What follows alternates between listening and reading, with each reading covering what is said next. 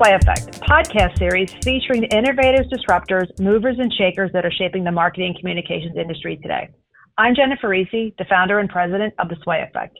Together, we will explore what's now and what's next and the trends that are shaping our industry. This month, after recently connecting with IRTH's Kimberly Seals-Allers at South by Southwest, we're discussing the racial disparities in maternal health care. A timely discussion as Black Maternal Health Week was recognized this month. Kimberly has created an app that aggregates prenatal, birthing, postpartum, and pediatric reviews of care from Black and Brown parents to combat inequities in healthcare. While there are multiple factors that contribute to these disparities, it's time that we pause and ask ourselves, what can we do to stop this? I'm thrilled to welcome Kimberly to the podcast. Welcome, Kimberly. Thank you so much for having me. It's so great to see you again. I loved when we met each other at South by Southwest earlier in the year. You know, you've created the #1 Yelp-like platform for the pregnancy and new motherhood journey, made by and for people of color. You're on a mission to equalize the experience of giving birth in this country for every person, in part due to your own experience. First, thank you for being here and sharing part of your journey and the reason for creating IRTH. When you were creating the app, what elements from your own experience were your guiding principles? Well, I think that the first thing that I learned was that people are not being treated the same way, even at the same place. So when I was pregnant, I did all this research. I was reading the parenting blogs and the things that were available to me at that time, read all the media lists around the best place to give birth in my city. And I went to one of those hospitals and, as you shared, walked out feeling disrespected and traumatized. And it seemed as if everything that was I had read was the standard practice of care I had to fight for, right? And so at that time of my life, I was not yet married and I was in graduate school, so I had student insurance. And I ended up being treated like an unwed Black woman with basic insurance. And that feeling never escaped me, right? And so it became clear to me that there is a difference in the experience of how people are being treated.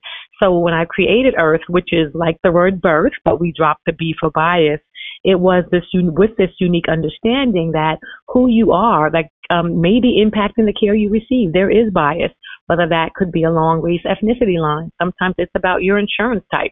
Sometimes it's about your marital status. And so, I created the IRTH app so that Black and Brown parents could see and leave reviews so that we can inform and protect each other about where we're getting good care, where we are not.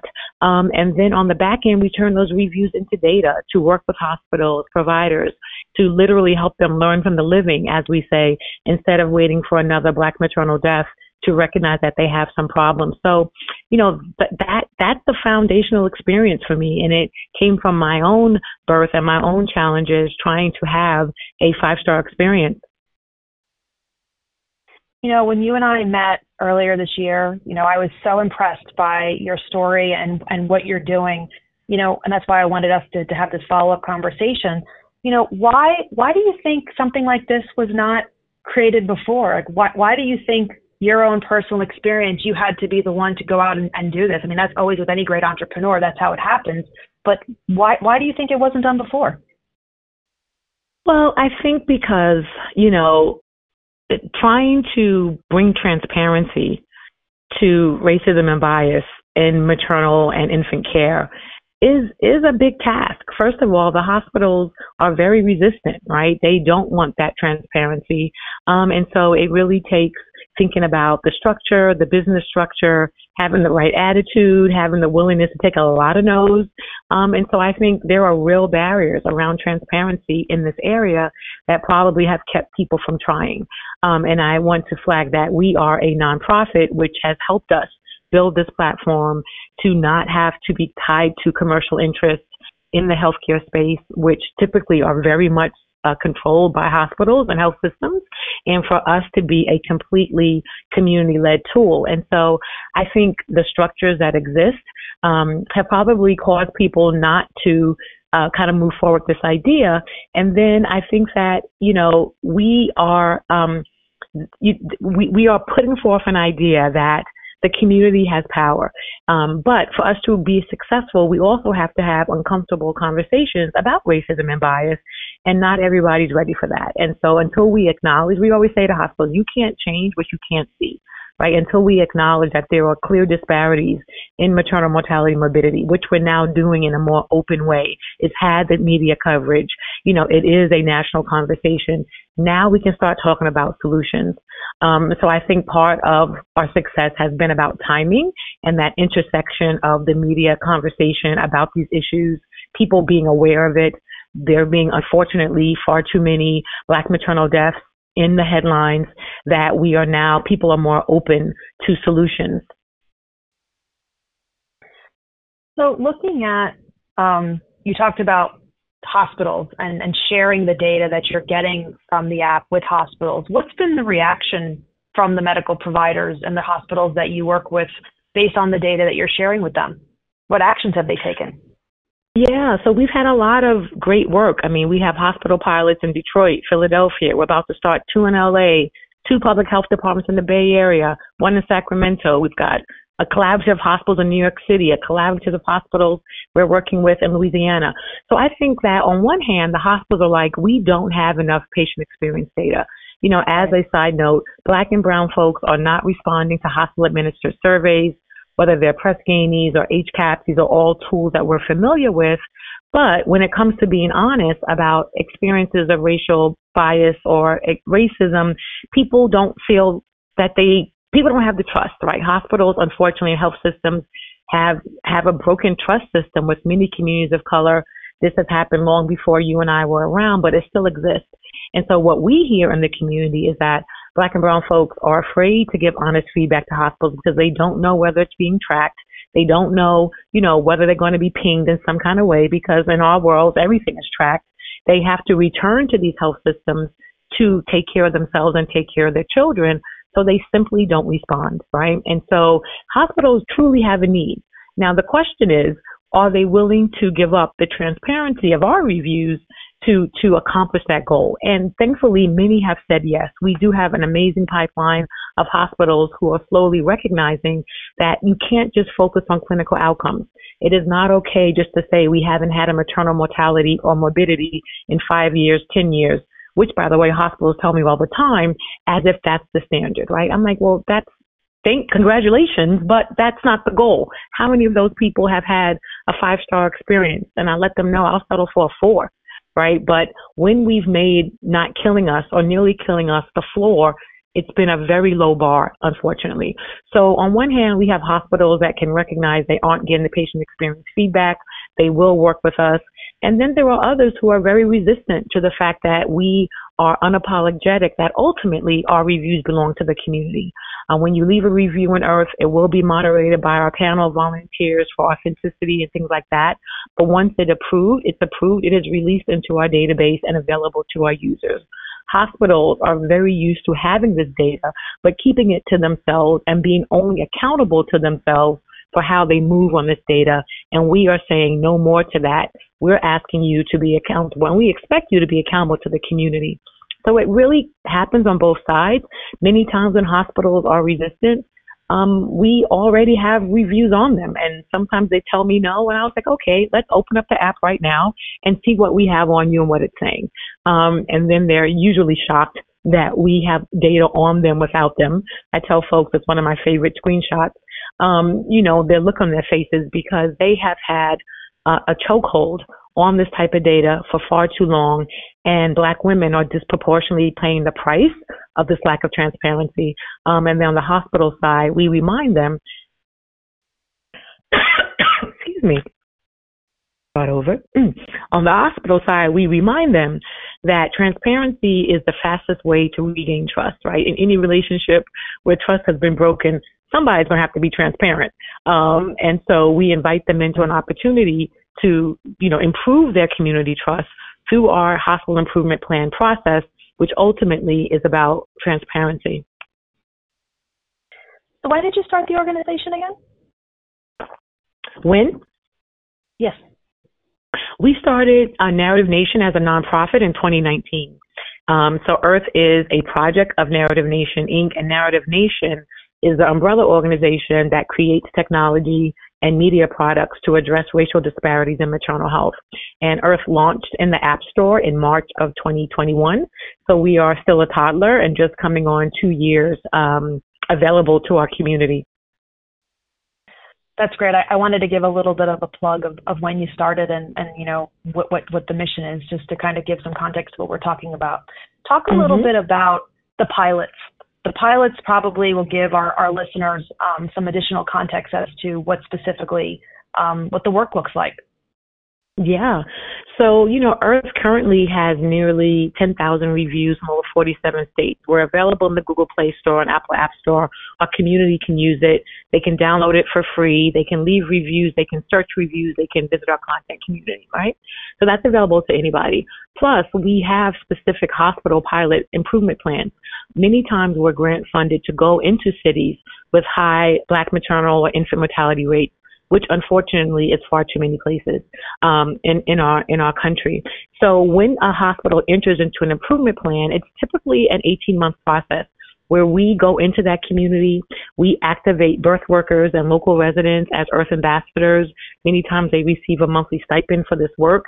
They help us, you know, be our eyes and ears on the ground, our face at community events, at, you know, community baby showers, attending events, connecting with local pediatricians, connecting with the local Greek sororities, like all the things that we do to engage on the community level.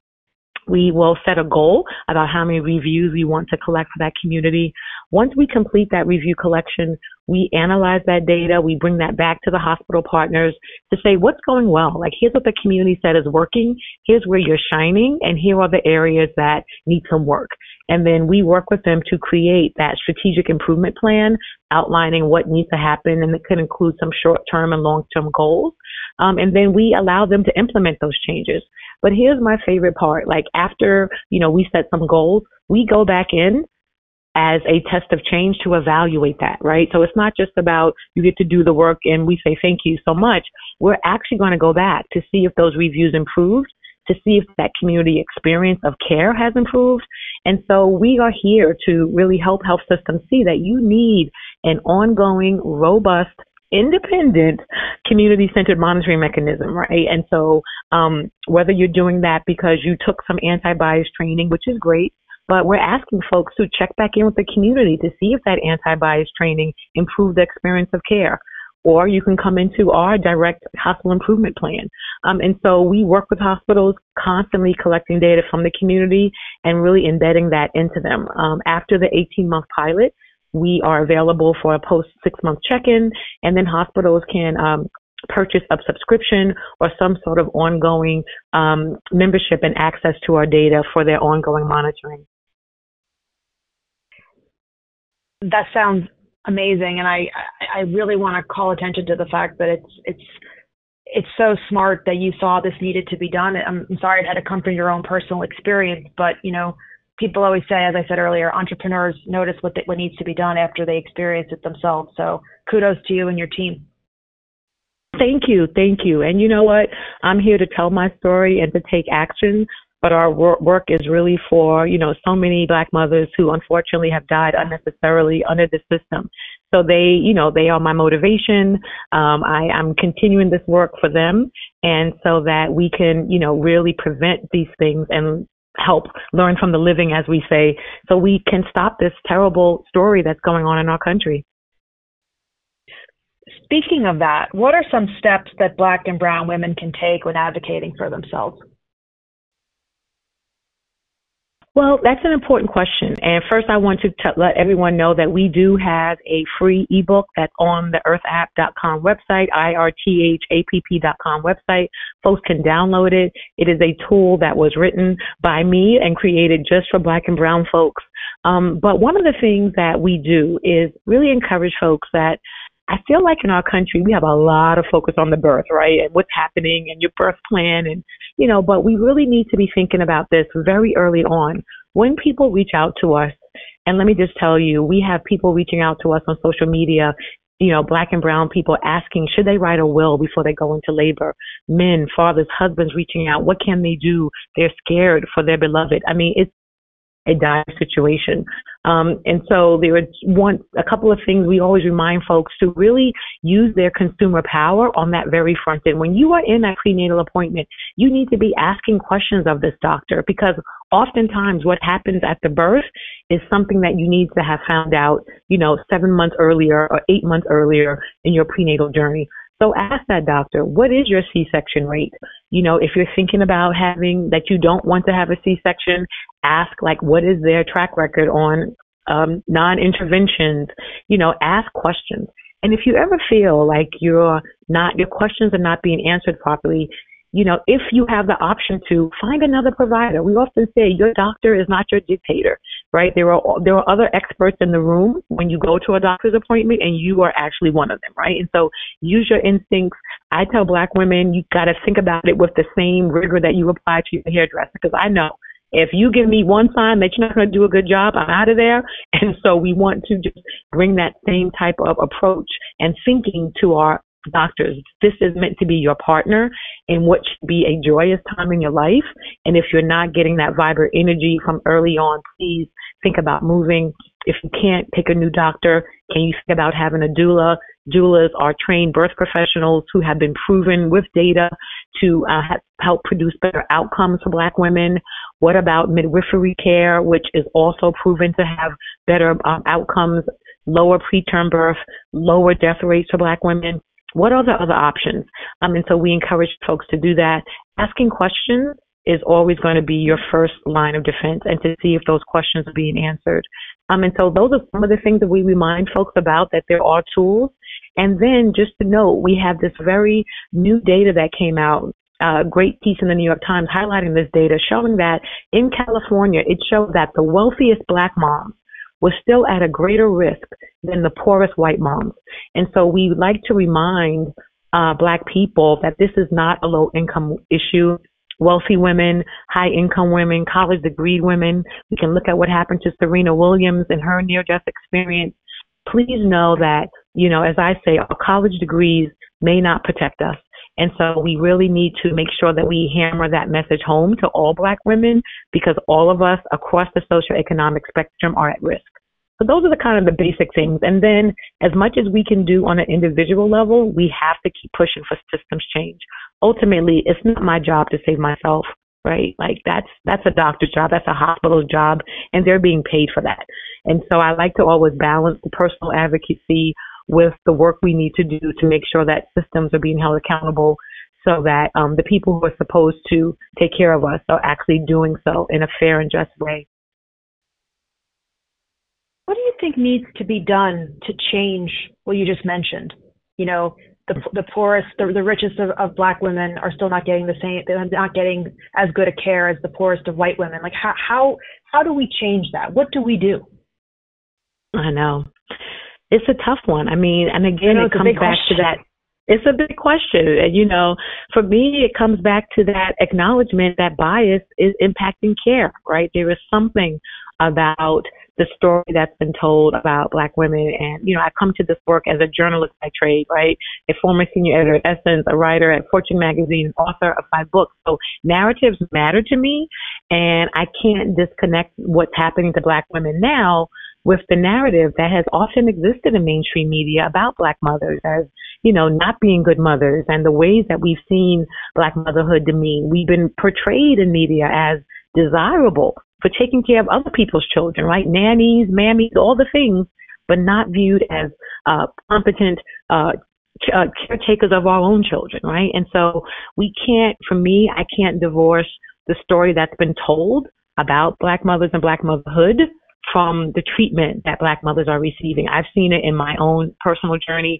I tell everyone that when my children were little, I would never go to the ER in sweatpants. I had an outfit that would hang on the back of my door for emergencies, because I knew good and darn well that I could not show up at the hospital looking crazy, as we would say. But, I always had to make sure that I looked presentable. I always had to make sure they knew that I was a professional. This is the reality of the way we are getting treated. And I remember being at the hospital with my son, who was having a very bad allergic reaction. And in the middle of his care and my anxiety about his care, they were asking me questions about, what do you do? Oh my goodness, Miss Allers, you sound so articulate. And we were wondering, are you a school teacher or a lawyer? What does that have to do with my son's care? You know what I'm saying? And so these are the realities of being a Black mother in this country. And I can't, divorce those judgments and that the way that they want to look at us as critical to why they're receiving care. I don't know why what I did mattered to those people and why they were so curious, interested in asking about me when I'm there with, my son in full allergic reaction mode. But it was very telling around the ways that we see this in the IRTH reviews, Black families being judged around how many children they have, how far apart those children are, people reporting that they feel like they're being coerced into contraceptions while they're in active labor. So many IRTH reviews where people say the first thing the nurses said to them when they walked in was, "Are you on WIC?" Not that there's anything wrong with that, but why are you asking me that just based on my face, right? It's too much. Wow. It's too much stereotypes and assumptions, and these things become judgments because people use them to determine what quality of care you deserve to receive, right? Again, me, unwed, basic insurance. What quality of care did I deserve to receive based on those judgments? This is what is happening. Kimberly, all I can say is I'm so grateful that we got to meet at South by, and I'm able to help give your work more of a voice, and having you on the podcast to expand your reach to different types of listeners, like the folks that listen to our podcast in the marketing and communications industry. I mean, at Sway, my company, we are very focused on being an advocate and focusing and working with organizations that are very much focused on, doing good in the world. And I love to meet people like you so that we can continue to kind of push the right mission and values and efforts forward, and because not all of the right efforts always get as much attention as they need. So I'm very much inspired by everything that you're doing, and grateful that you gave us the time today.